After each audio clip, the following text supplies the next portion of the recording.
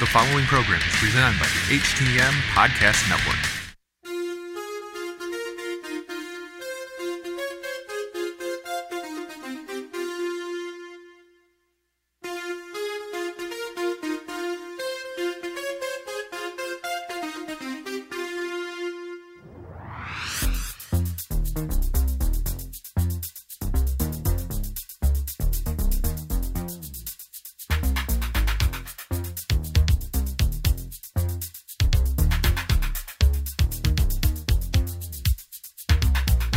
The sounds of Beverly Hills Cop means that it's part 2 of the G1 where I climaxed. That's what we're calling this show, right, Track? There is no masked man. It's just a Jargo and an A-Track Brown. We're coming at you for a G1 update. A-Track Brown sitting there rolling his blunt. Say hello to the people. Yo, what is going on, people? You know, it's your boy, A-Track Brown, a.k.a. A-Track X. Since we're talking Japanese wrestling today, I don't need to be A-Track X because ain't no brothers involved in this shit right now. So it's just A-Track Brown coming at you live and in color. But, you know, we keeping it real for the Japanese fans today. And, of course, you know, after we done, I'm going to go get drunk and listen to my Let's Go Get Drunk and Bang Hot Chicks playlist. Jargo, you know the deal. You know what I'm talking about. I know what you're talking about, man. So let me ask you this question, right? When you're rolling through the hood, right? So obviously, you know, you got yourself and you got your homies. Y'all ever roll up on like any Yakuza or anything like that up there in the Bronx? Unfortunately, we ain't got none of that in the Bronx. I shouldn't say unfortunately. I should say fortunately, because I don't want to feel like running my ass away from some Japanese dudes who probably don't stand over 5'7". And you see, I told myself I wasn't going to be A-Track X today. Look at that, me stereotyping. That's right. We already got the most racist man on the face of the planet sitting right here, ladies and gentlemen. We're like a minute into the show.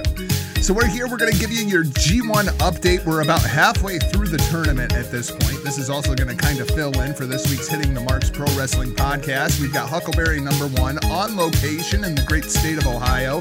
He's doing commentary for a show tonight, so he won't be joining us. And I was like, let me just get A-Track Brown on here. We'll talk about, you know, that karate wrestling that Big Ray likes to talk about so much, you know, for at least an hour.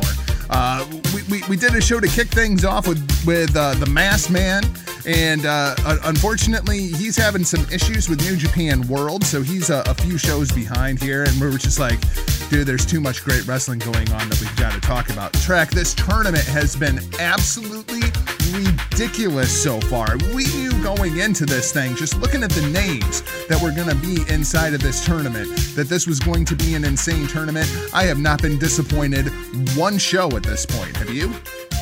No, I can honestly say this has been the best G1 climax in I'm not to say, I say in years, but I don't say that to say that the other ones have been corny, but this is the best one I've had most fun watching since the last one that Nakamura was in. That was a fun ass G1, and the one where Kenny Omega won as well. But this has been really good, and shocking to a lot of degree for some people. And when you speak on certain people who were booked terrible last year to this year, who are having great matches, you know, and who are stacking up points. Juice Robinson, I'm talking about you. This dude has not with the the Yano match, you could say, but he has not had one disappointing match since this shit started. I think he's like maybe top 3 of having the best matches in this whole thing. Well, even Yano, man, and I think we all know how much I love Toru Yano, but Yano, inside of the G1, he's always a threat because Yano can roll a motherfucker up. We know this. We have seen this. It has been established. Yano's going to get his 6 to 8 points. You know he's going to roll a couple of guys up. You're not going to see it coming. But especially at the beginning of the tournament, you're looking at everybody else in the block and you're like, I could see him rolling that guy up. I could see him rolling that guy up. You know, and then he comes out and he just out of nowhere rolls up Switchblade Jay White. You know, I think one of the stories that nobody is talking about is the fact that Switchblade Jay White only has 2 points, but in his 4 block matches, 3 of them have been against Chaos members, and he lost all of them. Like, this has been the Chaos Revenge Tour versus Switchblade Jay White. Track, we're hearing a lot of talk about Finn Balor. Finn Balor has not re-signed at this point. We know now Finn Balor's going to take a little bit of time off and kind of think about things. What would a return of a fallen prince to New Japan Pro Wrestling mean? What would that mean for New Japan? Number one, I'm shocked because I have to say that I didn't know that he didn't re-sign. I knew about the time off, but I didn't know that he didn't re-sign. Listen, I'll speak on this as the question as you asked it, but I'm not even going to gas myself up with the thought that maybe he might leave. These cats are returning. That's just what it is. But if by some miracle what you say is true and or what you say happens and he does come back, I think the fallen prince, versus the new king of the Bullet Club, is and by the way, the original Bullet Club is not AJ Styles, Anderson, and Gallows. Okay, if you wanna say Anderson and Gallows, fine, but AJ, stop it. All right. I had to throw that in there. But if Devin ever came back, I would love to see that as a feud. The match is it writes itself. The angle writes itself as you just pointed out. With him leaving and whatnot, and this guy coming in and having a terrible G1 and Bullet Club not being the same like it used to be anymore, because it's not. Sometimes you even forget that even exists still in New Japan. But you said something to me not too long ago that the factions in New Japan haven't really felt, or fraternities. Now, you want to call it a fraternity or a faction. I call what happens in New Japan as fraternities. Suzuki Gun, Chaos. To me, those are fraternities. There's a difference between a fraternity and a faction. But with these fraternities, they haven't felt special. They're flat. And it's just there is no.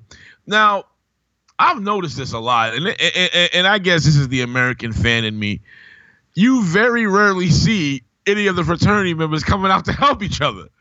Very rarely. Just Bullet Club. And it's like, Bullet Club does that. Suzuki Gun, when Suzuki Gun and Bullet Club go at it, you'll see members of Suzuki Gun come out. But Chaos, Los Ingobernables is once in a blue moon. You hardly ever see, hey, he's out there. Let me go save my guy. And I need to see that. Not just because I'm an American wrestling fan. It's something I've been conditioned to do. But it makes sense. If you're like, what frat brothers just don't come out to help their brother? Well, I mean, at least LIJ, I can see where all those guys would hang out together, right?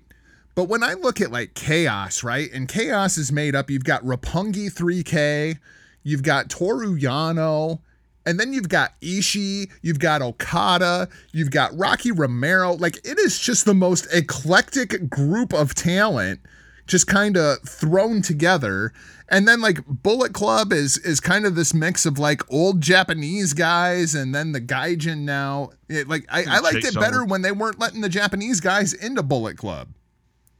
Yeah, because it had this appeal to it that this is exclusive. You want to join something, go join Chaos. But yeah, it's not something that it doesn't feel special. It hasn't felt special in a while. Even before the departure of Bucks and Omega, it hasn't felt special. Suzuki Gun are the only ones I can say that is still somewhat popping live, other than LIJ. And to be honest with you, I didn't like the fact that they kept adding members to LIJ. I really didn't. I liked it when it was just it was just those four. I mean, it started out as 3, and then they added some more. I mean, I didn't mind Sonata being down with it, but I look at Shingo and I'm like, why is he down with them? He should be on his own. I was going to say, Sonata, where else would you put Shingo?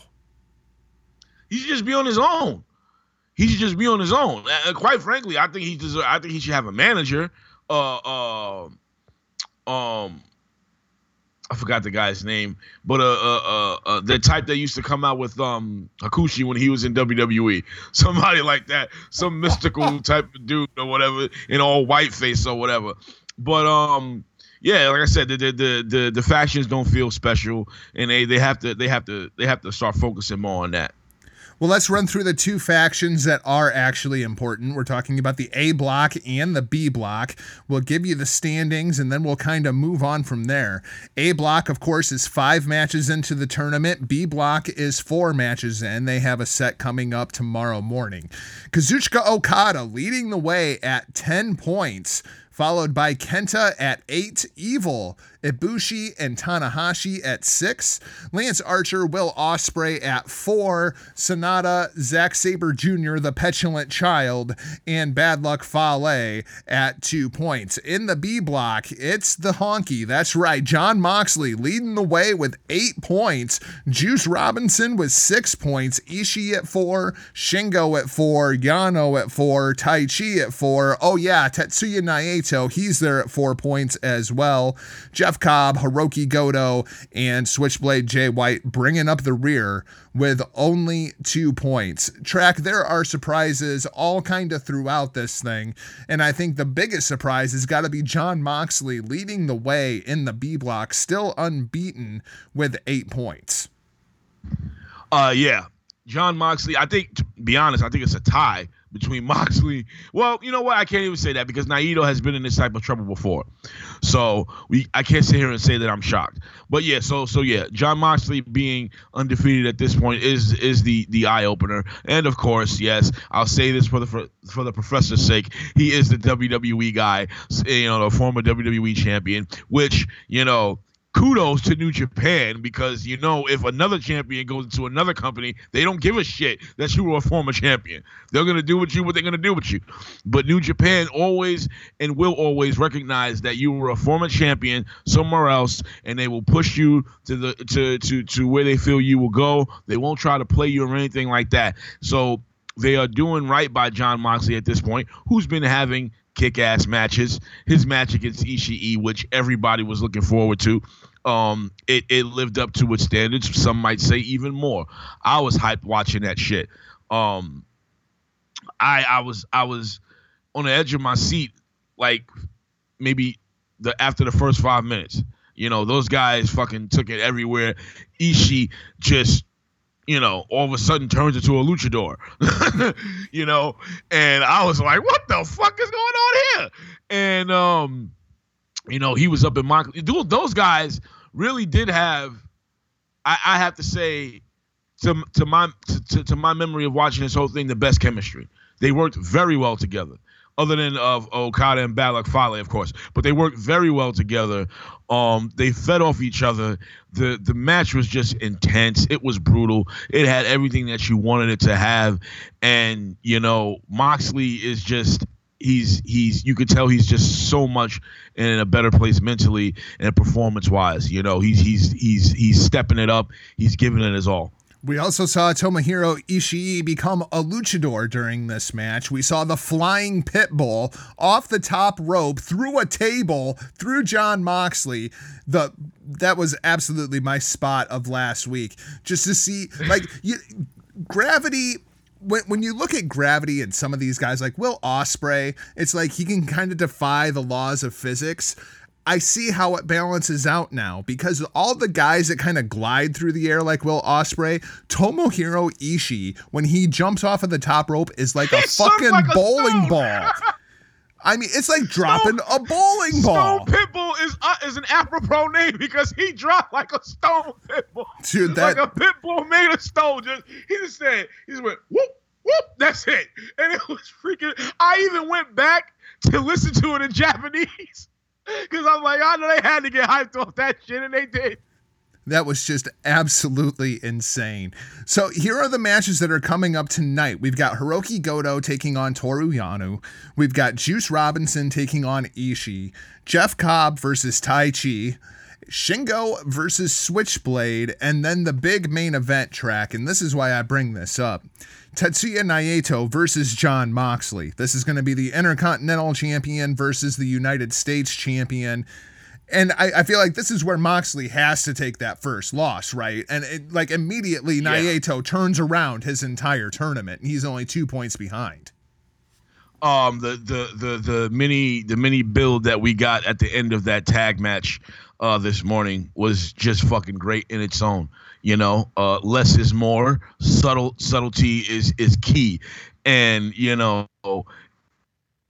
didn't wing or whatever after the match to get you hyped. It was just Naito with his attitude, spitting in the face of Jon Moxley, spitting in people's faces. I can't. I don't care how sweaty he was. It was nasty. but you know that going on was just it just got you ready. You're like, this is gonna be great. Just like, you know, him and Ishii. It's first of all, both their attitudes, the way they carry themselves, it works. You know, Naito's nonchalant, you know, tranquilo attitude, and you have Jon Moxley who's you know, running off adrenaline and whatnot, and you know, like I said, doing some of his best work now, and we're gonna be in for it, man. We're gonna be in for it. I'm all well rested, and I'm just, you know, I'm gonna be sitting here watching Adult Swim way into the night. When Naito raised the fist bump to Jon Moxley. Like, yes. I mean, such a slap in the face to the whole Shield, and Naito's basically laying down doing the Tranquilo pose. I thought I was alone. I said, yo, that fist shit was not just him LIJing. He was throwing shade at the fucking Shield. And someone was like, nah, I don't think so. I was like, that's exactly what he was doing. Yeah, I totally popped for that. And it seemed like that really pissed Moxley off. Like, I know Moxley is really, really good at what he does. And it's very, very possible that he was just working the shit out of me. But it seemed like Naito really got under that guy's skin. Because he started, I couldn't read his lips, but he started getting that tight. I mean, this ranked right up there with Lance Archer telling Kenta, "You're not fucking Kenta, you're fucking Hideo." And then he slapped the living shit out of his ass. I mean, what the fuck you say, bitch? Oh man, that was great. That was fucking awesome. Let's talk a little bit about Lance Archer. Lance Archer has just kind of taken over this tournament. He's only got 4 points, but this dude is killing it every night. Like, this guy kind of came out of left field, and he's out there trying to make a statement. You know, Davey Boy has left, and Lance is trying to secure his single spot on the New Japan roster. I think he is absolutely killing it. And Track, I even think when I look at what's left for Okada, I think Lance Archer is going to beat fucking Okada. Well, Okada is going to have to take his loss at some point. I think we're both in agreement that he's not gonna win, but he's gonna have to take that L. He's got to take 2 of them. Yep. And I mean, Lance needs his 8 points. Lance needs his 8 points. So him with the way his performance has been and the reception to it, I think it's prime, and I think it makes sense for him to beat Okada. Keep making him. You know, if it ain't broke, don't fix it. You know, if you got people praising this dude for what he's been doing so far, you know, it doesn't matter how many people are praising him. But the fact of the matter is, he is one of the buzzes of this tournament. So, you know, have him go over Okada. That's perfectly fine. You know, he took an L recently, and he can afford to win against Okada, and I have no problem with it. I'm not against it. Lance Archer, like I said, I always knew the dude had potential. You know, it was only just a matter of time, and the fact that he's in this tournament and they're letting him shine, you get to see that. You get to see that he's this year's Jay White, straight up. EBD Claw. What do you think of the Claw coming back? No, I just thought that Claw thing was just for Dallas, and then he kept on doing it. It doesn't bother me not one bit. Dude, I pop for it every time. I'm all about the nostalgia moves, so that's 100% cool. And he talks shit while he's doing it, so you know you can't argue or hate on that. It's ridiculous. It's one of the most ridiculous moves in the history of professional wrestling, and I pop for it every goddamn time. And it only makes sense, in my opinion, if a big man does it, or somebody who is big. You know, Von Erich was no midget. You know, he was a very good put together guy. Not like he wasn't a giant, but you know, he was very proportioned, so it made sense for him to do that as well. And Lance Archer, being as tall as he is, you know, he can come in and be the Undertaker's understudy, and so it's apropos, like the word I used before, apropos. I'm using that a lot today. That he used that move. I thought it was for that. He's been using it ever since the tournament started. No problems here.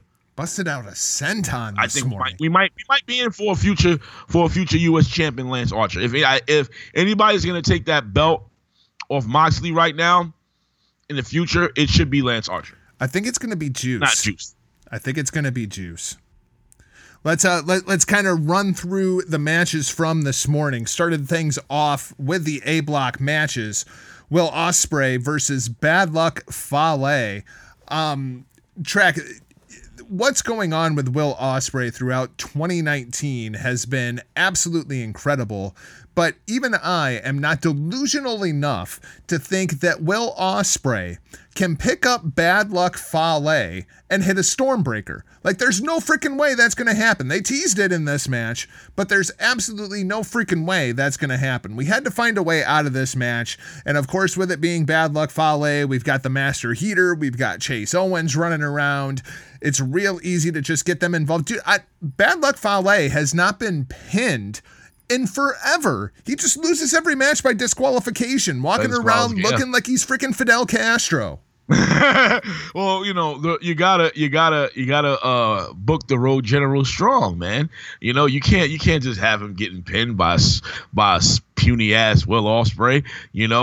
Once again, it goes into the realistic style booking of New Japan. And don't get me wrong, I'm not gonna sit here and say I can't buy Will Smith, Will Ospreay beating Bad Luck Fale. I can buy that. I can't buy him get him in the Stormbreaker or whatever. That I can't buy. When he tried. He hit him with the what the hell what is he called? The hidden blade. Yeah, when he hit him with that, I thought it was going to be over. Now that's something I can buy. At the end of the day, it's a rabbit strike to the back of the head, and that'll take out any big man. But they had him, lose by disqualification via red shoes. Okay, red shoes with the spot of the night, man. His best Shane McMahon impression, giving him the finger. Dude, red shoes. He just has a way of just stealing that moment. Like, it's insane. Will Ospreay can go out there and do all the flippy shit he wants. Ain't nobody getting over like red shoes with 2 middle fingers to Bad Luck Fale. I was like, what the hell is red shoes doing? And then, of course, the chase ensued, and the whole time in my head, I got the Benny Hill theme song. That's fantastic. But this has been Will Ospreay's debut. Hasn't been too stellar other than his matches. Scoreboard wise, it's his first one.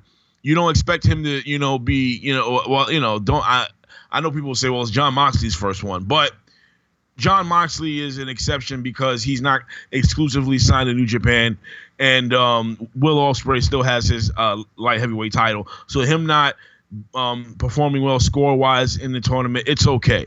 It's okay. But all we need to see is great matches from him. So we can, if you're not taking him seriously now as a future heavyweight, this is supposed to be the time to do it. And the win-loss factor, you can put that into play as far as his character is concerned. But as an overall performer, when he eventually excels into that heavyweight division, because he will, I think Will Ospreay really wants to carry that title at some point, and I think he's going to buff himself up, by hook or by crook, by juice or by smoothie. So it's all about him putting on these matches. No different than Shingo. Man. Both those guys, their thing is not to win and you could look back and see, oh, did you remember that match that he won? Remember that match that he won? No, you're just gonna say, remember that match that he had.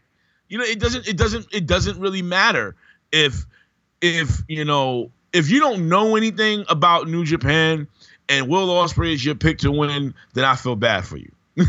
But if you're like us, only thing that you care about is how he's gonna put on these matches. You're not gonna really bury New Japan because he's not in that win column. I mean, the dude is still a light heavyweight. So, and they're telling you that story too, by the way. They're telling you that story that, hey, he's still a light heavyweight. So, we're not just gonna have him go over on Bad Luck Fale like that. No matter what, you may think of Fale, it's just, of course, Ospreay is more popular. But Bad Luck Fale is still a fucking giant. Right. And you're not gonna have him lose like that unless it's Okada to Will Ospreay. And he's still light heavyweight, so they're doing a good job of letting us know that this is how it's going down, because he's still in the light heavyweight division. So you're not just gonna step up like the big man that you are, the little big man, and just take over. You're just going to kick ass. Still coming up for Bad Luck Fale throughout the tournament. He still has Ibushi, Kenta, Sanada, and Tanahashi. Ospreay still has Evil, Kenta, Zack Sabre Jr., and Hiroshi Tanahashi. I think Ospreay probably wins 2 more matches, finishes with like 8 points. Well, yeah, that seems fair. It seems accurate as a matter of fact. I'm not even going to see if I can see that in a different way. Does he beat? Repeat that again. Who does he have? For Ospreay, he has Evil, Kenta, Zack Sabre Jr., and Tanahashi. Does he get that win over Tanahashi to firmly cement him like as a heavyweight? If they're gonna being that, well, it's kind of no, I don't, because I'm going back to what I said about him still being a light heavyweight, and who better to be like no, not yet, than Tanahashi. Yeah, make no mistake, Hiroshi Tanahashi's a dick. I do see him beating Evil, but he's not beating Kenta, and he's not beating Tanahashi. So those other two, I can see him getting the points off those, but not off Kenta and not off Tanahashi. And quite frankly, like I said, you need Tanahashi to just be like, you're not there yet. Not yet. The other one I'm looking forward to is Zack Sabre Jr. It wouldn't surprise me to see Ospreay win that match.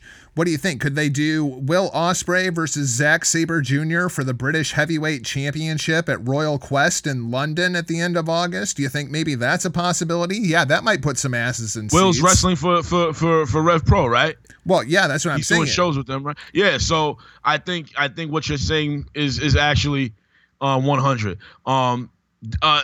Yeah, him going, yeah, because it does make it would make sense for him. First of all, the story that they're telling with Zach is great, because he's like in the shitter with this tournament, the petulant child, and he is so mad. So you want him to lose because you want to see what excuse he gives and how he fucking loses it again. So him beating Will Ospreay, and I mean Will Ospreay beating him, and possibly beating him for that Rev Pro title, which wouldn't make sense to me in the long run. Who else could you pick at this point to go over on Sabre Jr. other than Ospreay? And it would be a real testament to his career right now to carry those 2 belts. Will 2 belts. You bet. Sign it up. Let's talk about Zack Sabre Jr. That poor bastard. Evil got him this morning. Evil defeats Zack Sabre Jr. and this thing was built all around the Scorpion leg lock. In 2019, we have a match being built around a Scorpion leg lock. Trag, I thought this thing was absolutely fantastic. I enjoy watching Zack Sabre Jr. matches, especially when he loses. We've been talking about performances and whatnot, and guys who shine. Evil has been one of those guys. I'm not the biggest Evil fan. I'm more of a fan now than I was when he was in ROH.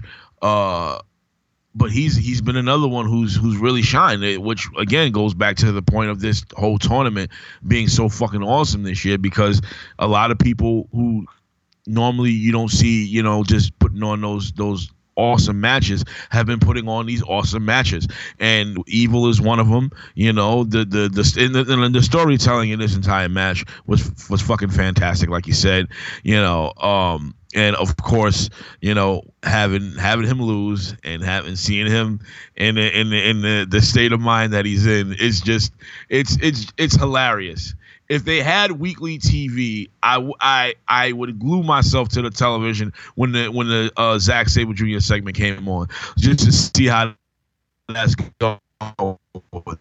Not losing keeps losing in this tournament, and it doesn't really matter to him because he's still the heavyweight champion, which is funny. Heavyweight, fucking dude's got a crackhead body, but he's still one of the best technical wrestlers in the world. His backstage interviews have been absolutely priceless.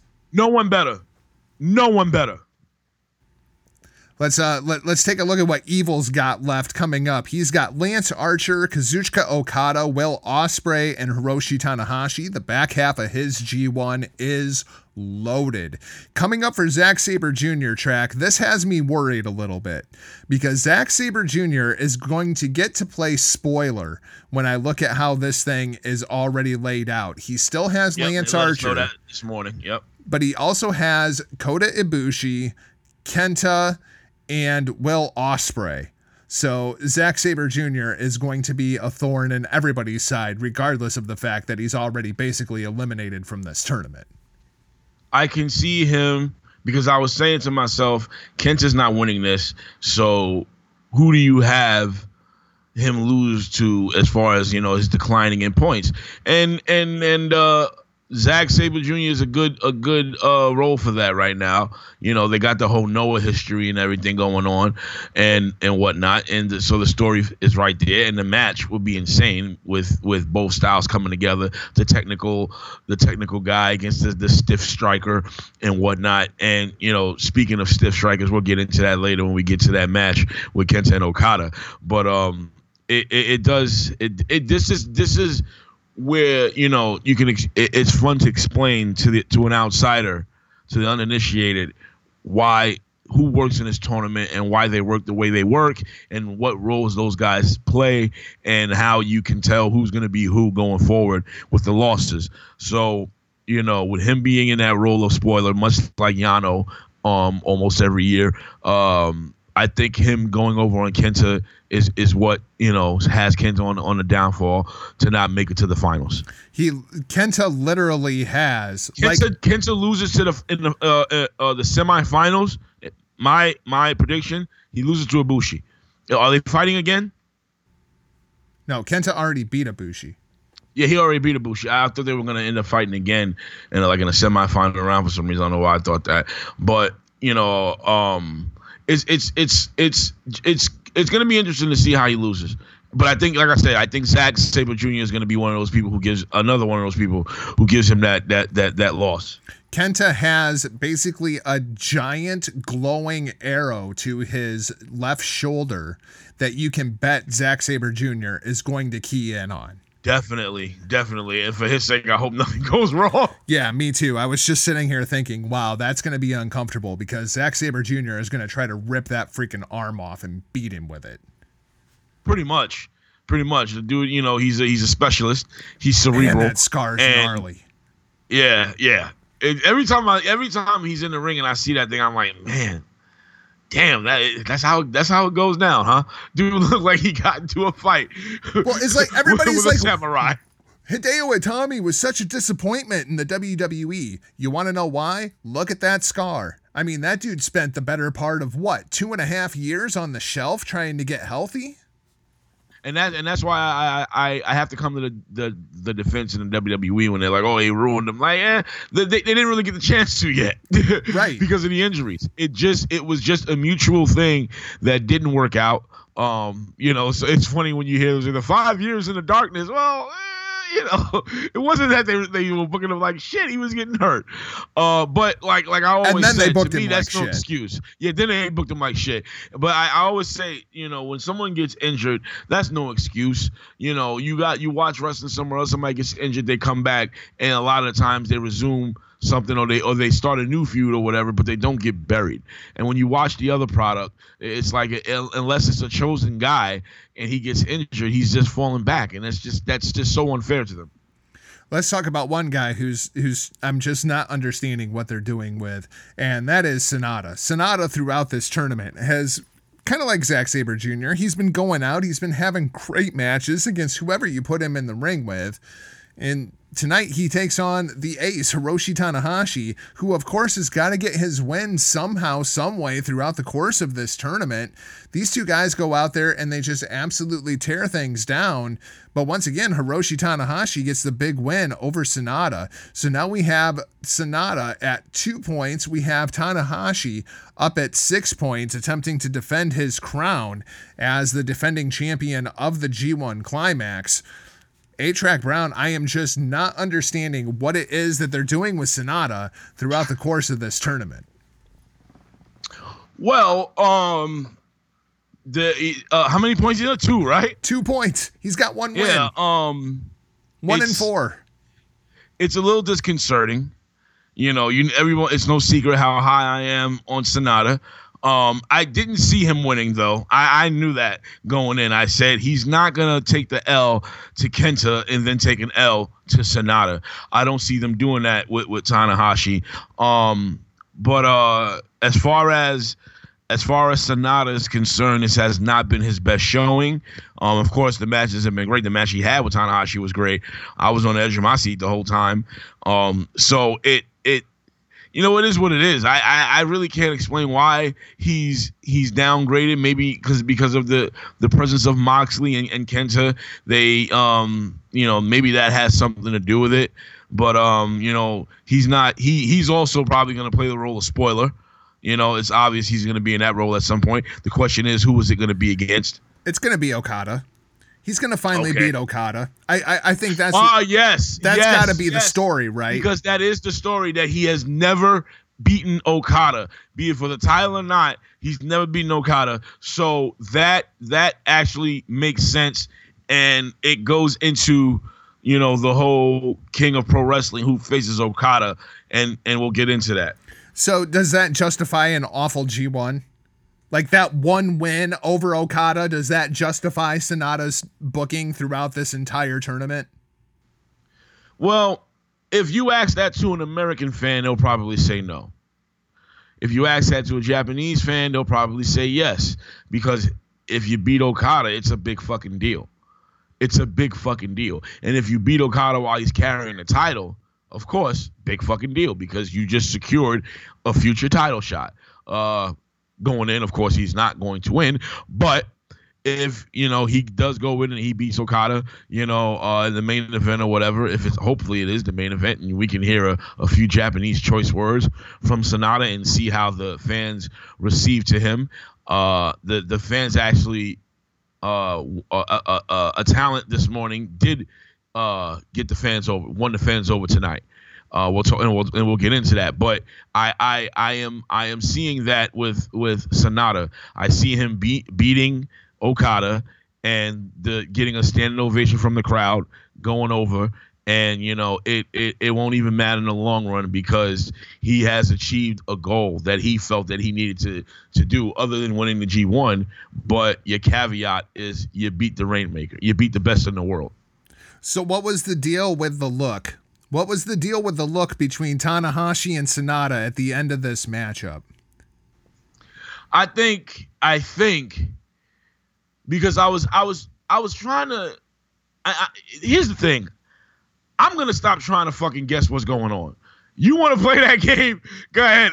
Because after this morning, I was like, you know what, man? I'm no longer making predictions. Somebody's playing games here. I can't guess this shit anymore. Because that felt to me like, does Sanada need to leave LIJ? Like, does Sanada need to get out from that shadow to actually achieve his potential? Again, no secret. I wanted that dude out a long time ago. I want him to be the face, or one of the faces, of the IC division. You got money in this kid, man. You just do. And tradition is cool and all, but the whole, if they go by that, he's not from our system shit, they're shooting themselves in the foot. They just are. This guy can really, carry in that IC division. He really can. Other than Kota Ibushi and Naito, you stick Sanada in that thing, and you make him the Nakamura of this generation, of this not so much generation, but this era, you could say, of fans. And I don't think he is going to do this at all. His English is not too fucking terrible. He can form a sentence to where you're not going to want to turn off the television either. So I think it's imperative to break him away from LIJ. How you do that, don't know. That's all on them and how to figure that out. But it has to happen. You know, like, I remember last year when we were going through the G1 and Tanahashi was talking about putting together his own faction because, of course, Tanahashi has been a solo performer forever. And it was going to be like this faction of light and all this shit. Never came to fruition. But, you know, if they are going to do something like that, maybe Sonata's a good place to start. I could see Sonata running with Tanahashi. Me personally... It just goes into one thing I'm saying about him being on his own. You know, this guy's a star. I don't want to see him going into another faction and living in the shadow there. And like you always bring up, it's the age thing. How long does he have? How long are you going to play that off of him of being in the shadows of his leader or whatever? I find myself constantly questioning, how long can Tanahashi keep this shit up? And I feel like I've been asking this question for like 3 years, man. Like Tanahashi is the just age thing timeless. was in the sense of, I was talking about Sonata's age, of him getting older. So it's like, so how long do you keep him in that role when you know isn't he older than Okada? Oh yeah. Yeah, by like 3-4 years. Yeah, he's older than Okada. So if you do see something in him, don't have him be in the shadows of Tanahashi. And if you do, don't have him being in it for too long, you know. But as far as Tanahashi is concerned, yeah, how long can he keep this up? As far as I know, the dude still has severe back issues. You know, and now he's got an elbow issue. The bicep. My bad. He has the bicep issue. So you know, he's beaten up, man. He's on his Shawn Michaels shit right now. And I thought last year was the beginning of like him going into the Nagata phase, right? Veterans. Yeah. I thought he was gonna be, the new Yuji Nagata. I thought he was going into that, but as we can see, not yet. He ain't done yet. He's still got a few more great matches in him, and I don't know how many, but it eventually, be it next year or the year after next, it's gonna come to an end. It's got to, doesn't it? I mean, it's sad to watch. Like, it's insane. It's not criticism. Like, I want him to go away. No. It's all about how much more can the man take? How much more can we take from him? My God, like, dude, yeah. we're good. Like, the roster is solid right now. Like, you got Okada. That's your guy. That's your face of the company. I guess at the end of the day, the dude is still drawing so much money for him that they just can't, bring themselves to just, put him on the back burner yet. And I guess that's what it would have to take. That it would have to take a very, very big and quick lack of interest from the Japanese fans. And they have to get over him eventually, and it seems like they never will be over him. Never. He is this generation. I'm using that correctly. He is this generation's Chono. And I know, Billy Ray, you don't think Chono is that big of a deal, but he is. we have this little ongoing debate about Chono when we talk about the greatest. I always name Chono. Not even from my own taste. I'm just saying, as the history goes, Chono is the fucking man. More G1 wins than anybody. I think he's tied with Tanahashi. He might have one more over Tanahashi, I think. You set me up with these great segues, Trek, because we saw one of Chono's records fall today. Kazuchika Okada versus Kenta. The winning streak now goes to 11. Okada has won 11 straight G1 matches, breaking Chono's record of 10. This morning, he puts down Kenta. Trek, I know you had to be marking out like a motherfucker watching this match, because this match was absolutely everything that it was billed to be. I enjoyed the ever-loving hell out of it. And man, they had me believing, but I'm sitting there and I'm looking at the standings and how this thing's got to play out for Ibushi to win the A block, because I'm convinced that's what's going to happen. And I'm like, Okada has to lose this match because Kenta's already beaten Ibushi, so Okada has to beat Kenta, because otherwise the tiebreakers and all this other shit, the right man won for the Ibushi dream to stay alive. Okada is just unbeatable. The dude is just, he's the Rainmaker. He's the Rainmaker. What more can you say? He is the fucking Rainmaker. You talk about the greatest ever, we might be living in his era. The greatest ever might be Kazuchika Okada. Having the best G1 since he won it. Man, I was at work. I did all the things I needed to do. Set myself up for a quick nap because this was on my mind the whole fucking day. Nervous as hell because I'm like, please don't let this be some quick shit. I need a classic here. Of course, I was hoping that Kenta would win. Our prediction has not come true, which I can say I can say I'm kind of happy about because of one thing. I know the professor's listening. And had Kenta beat Okada like Marufuji beat Okada, I would have never heard the end of it. Oh, they're doing the same thing. They're doing the same thing. This is a rerun. This is a rerun. Yada, yada, yada, yada. The professor would have let me have it. And I still would have fucking defended it. It didn't matter. Because this is Kenta we're fucking talking about. It's not like they brought in fucking I forgot the current GC champion, GAC champion. I forgot his name. But it's not like they brought him in, to do this. It's Kenta, for God's sake, a guy who is signed to New Japan. So I was hoping for a Kenta win in a match at King of Pro Wrestling, but we're not going to have that. But one thing I think we are going to have, because the match in a sense, the double stomps from Kenta, the trade shots from the both of them, and the fucking slaps heard around the world. First off, I think I need to say that beat him like a dog. Just beat him. As crazy as that was to watch, Shibata is still the king of bitch slapping Okada around. Kenta stepped up into contention of that title this morning, but that still belongs to Shibata. But goddamn, because Kenta didn't slap him too much in this match, but when he did slap him, it's like, yo, stop! That's their champion, you asshole. But it was the craziest move in that whole match to me was the stomp on the guardrail from the top rope from Kenta. I said, holy fuck, that shit was crazy. The aftermath of the match goes into here comes one of my predictions that might even be wrong, but the aftermath of that match, you have Okada going over and Okada doing something that Tanahashi did not do, which was shake the man's hand. He pointed at the belt, like, next time, it's for this. So, here's the thing. It doesn't matter what happens. Whoever beats Okada is getting that match at King of Pro Wrestling. Unless there's a match in between it, and whoever beats Okada has a match against Kenta and loses against him.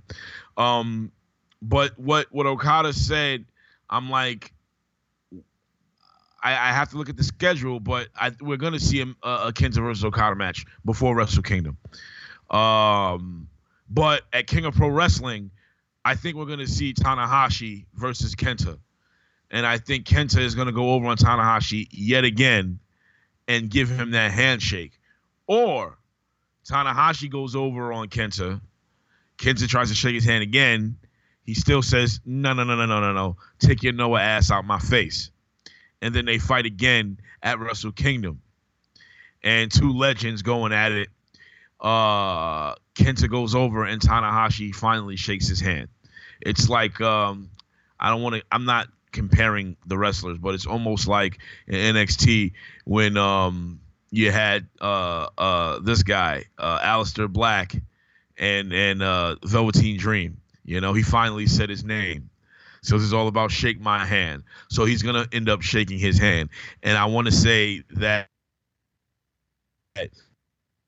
for all the PR did notice that the crowd was not with Kenta. They were with him that night. They were even when he was in his hometown, he wasn't over like that. But this morning, he was. He was. And it was even before he even got any endorsement by Okada. Okay, so when we look at Kenta's matches remaining, he still has Fale, he has Ospreay, Sabre, and Sonata. When I look at Okada's matches remaining, he has Lance Archer, Evil, Ibushi, and Sonata. Well, we already predicted that that Kenta might take the L from who was it? Was it again? Sabre. Sabre, yeah. We predicted that he'll take that L. I'm looking forward to him and Sonata. I think he takes an L from Sonata too. Now that I think about Ospreay it, too. he's gonna. It's Ospreay. He needs those losses. So he can end up losing all 4 of these matches. To be honest, he can beat Fale and just didn't drop to the rest. You know. But him and Sonata is another one that's gonna be a classic. Might even go down better than him and Okada. It just might go down better than that. Now Okada, I think is the same thing. I think I don't know if they're going to lose this streak or if they'll go back and forth. You know, it's up in the air. They could go on a losing streak with him, but you know, who beats him for that? We already went over that, and it's Sonata. He's definitely going to take the L with Sonata. When is his match against Sonata? His match against Sonata, is that his last one, or is that his last match is the match with Ibushi inside of the Budokan. So, and the one before that is I would have to look. To look. But here's what I think is going to happen. He takes that first loss to Kenta. Well, I think to Sonata, sorry. I think he's going to beat Evil. All right? So then Archer beats him and then Sonata beats him, which puts him and Ibushi tied going into the final match of the Budokan, winner takes all. And that's where we'll see Ibushi go over. Yep. So you're saying Archer beats him first and gets that title shot at King of Pro Wrestling? I think so. I mean, they do like pairing Okada with those big guys. I mean, we've seen Fale take down Okada inside of the G1, and that was a King of Pro Wrestling main event. I could absolutely see Archer taking down Okada because Okada is so much bigger than a lot of the Japanese talent that it's hard for him to be that underdog babyface. And he absolutely will be against Lance Archer. I think that's what they're banking on. He was watching him and Kenta eye to eye. It was like me. He's like a whole head above him. It really was. But you're right. Because him versus Lance Archer at King of Pro Wrestling, that's fine. Because, you know, Sonata doesn't really need the title shot. He just needs to beat him. So Lance can win first, and then Sonata can win second. Because, you know, if Sonata gets his win, then that's just it. It's not even about a title shot. That's fine. Yeah. Exactly. So, it's going down like that.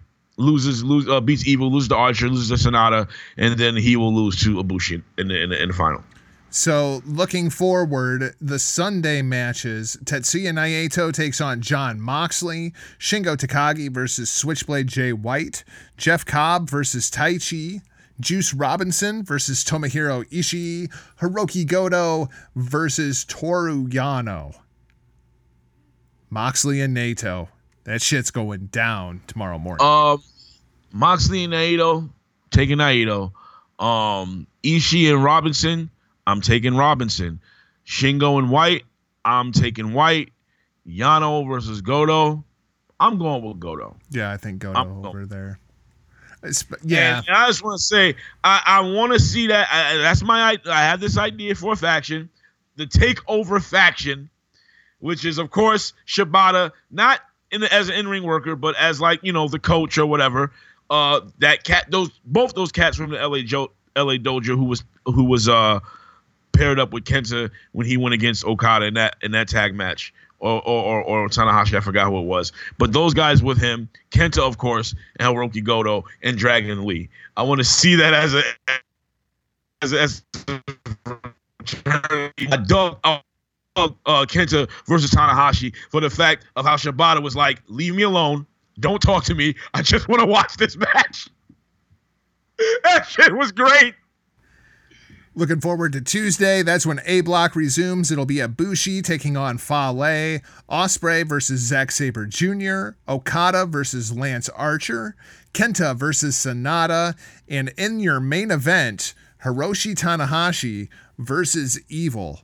I'm a little bit surprised that they're doing Tanahashi and Evil as the main event rather than Archer and Okada. That's what tells me Archer's definitely going over in that match. Yeah, all right. That's a good clue to the outcome. Evil and Tanahashi as the main event. Just I mean, Okada's your champion, and it's Evil. I mean, yeah, on the surface, but yeah, when you're in, like I said before, the initiated, they understand what's going on here. So the rest of this tournament, man, I'm hyped for it. I'm psyched for it. Like I said, man, can't wait till early this morning, because that's gonna be one for the ages. I'm gonna be on a few threads looking at what people say and whatnot. I know a lot of people are looking forward to this shit. It's the battle of the attitudes on this one. While we're talking about karate wrestling, as Big Ray likes to call it, let's stick in Japan. I want your opinion on this one, Track, because this has got me a little bit concerned. Pac has lost the Dreamgate Championship. The Dragon Gate Championship has been lost. It's Pac's first defeat on the independent scene. So now, of course, everybody's just assuming that he's going to go to AEW and life is all fine and dandy inside the world of Pac. But I think there's more to this thing, because now it has also come out that 2 weeks ago, when the WWE was in Japan, Triple H met with Dragon's Gate officials as well as Stardom officials. We know that Triple H has been going around and meeting with all kinds of people, and we're talking about NXT this, NXT that. This could be the beginning of NXT Japan if he can get Dragon's Gate and Stardom on board, kind of like they have done inside of the UK. Track, do you think this is all a coincidence that, Pac drops the Dragon's Gate title and now we're hearing that Triple H is meeting with Dragon's Gate officials? Is this just Pac saying, get me the fuck out of here if that's what you're going to do? First of all, I hope so. I don't believe in coincidences, number one. And number two, going back to my original point, I hope so. If I was Pac and they were doing business with WWE and I was already there and I already experienced their horse shit, ain't no way in hell I'm gonna stick around for this shit. No, I'm not. I was already in bed with those guys and I woke up with a disease. No, I already, me and Billy Ray have said the minute he left, go to New Japan. Just go to New Japan. It is no doubt that they will give you the fucking world, if not that IWGP title. They'll give you the fucking world, okay? Could you imagine if Pac was in the G1 right now? My dude. Like, dude. I never spoke on it, but it was always in my head when he left. I'm like, yo, how much better would this be if he was in this thing, man? If he was him and Will Ospreay. Like him no and Kenta. offense. Take out Bad Luck Fale, because, he's basically in there as a novelty act at this point, and just insert Pac and imagine some of the matches that we'd be seeing. I mean, dude, it's again, these things write themselves. It's right there. I hope for Pac's sake, I hope that they do work something out with WWE and he's out because of that.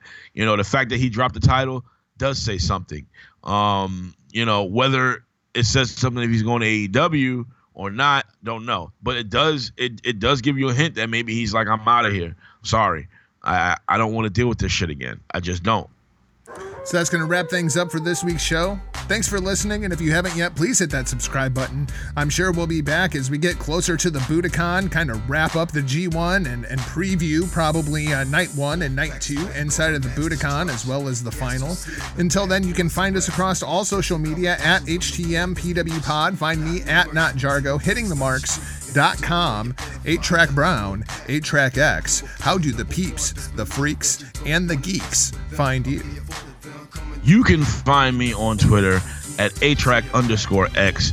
And speaking of Twitter, I just want to say something real quick to Mrs. Parker, aka Jordan Grace. Love, wrestling is a sport. Okay? it is a sport. And I just want to go down the definition of the word sport by the Oxford Dictionary. A game, competition, or similar activity done for enjoyment or as a job that takes physical effort and skill and is played or done by following particular rules. Another definition. Sport, an activity involving physical exertion and skill in which an individual or teams compete against another or others for entertainment. Now, I know whoever hears this is going to say competing. Wrestling is predetermined. It's choreographed. Understand how definitions work. The definition doesn't say it has to be real. It just has to be a physical activity. The reason why the franchise Shane Douglas called it a sport, because by definition, that's what it is. And the man was an English teacher, so he knows his language. You know, it and the competition factor, we all know, is already there. These guys don't compete per se as actual, win or loss, but they compete for the attention of the fans so they can sell merch. They compete for the attention of the bookers so they can get top booking. They compete for the attention of other promotions so they can get work. So, yeah, the competition is there. So, Miss Grace, Miss Parker, you're wrong. Wrestling is a sport. There you go. A-Track Brown, dropping knowledge. See, I got to play the professor right now. Preaching. That's it. So there you go. We'll talk to you next week. For now, we're off like a progress. See ya.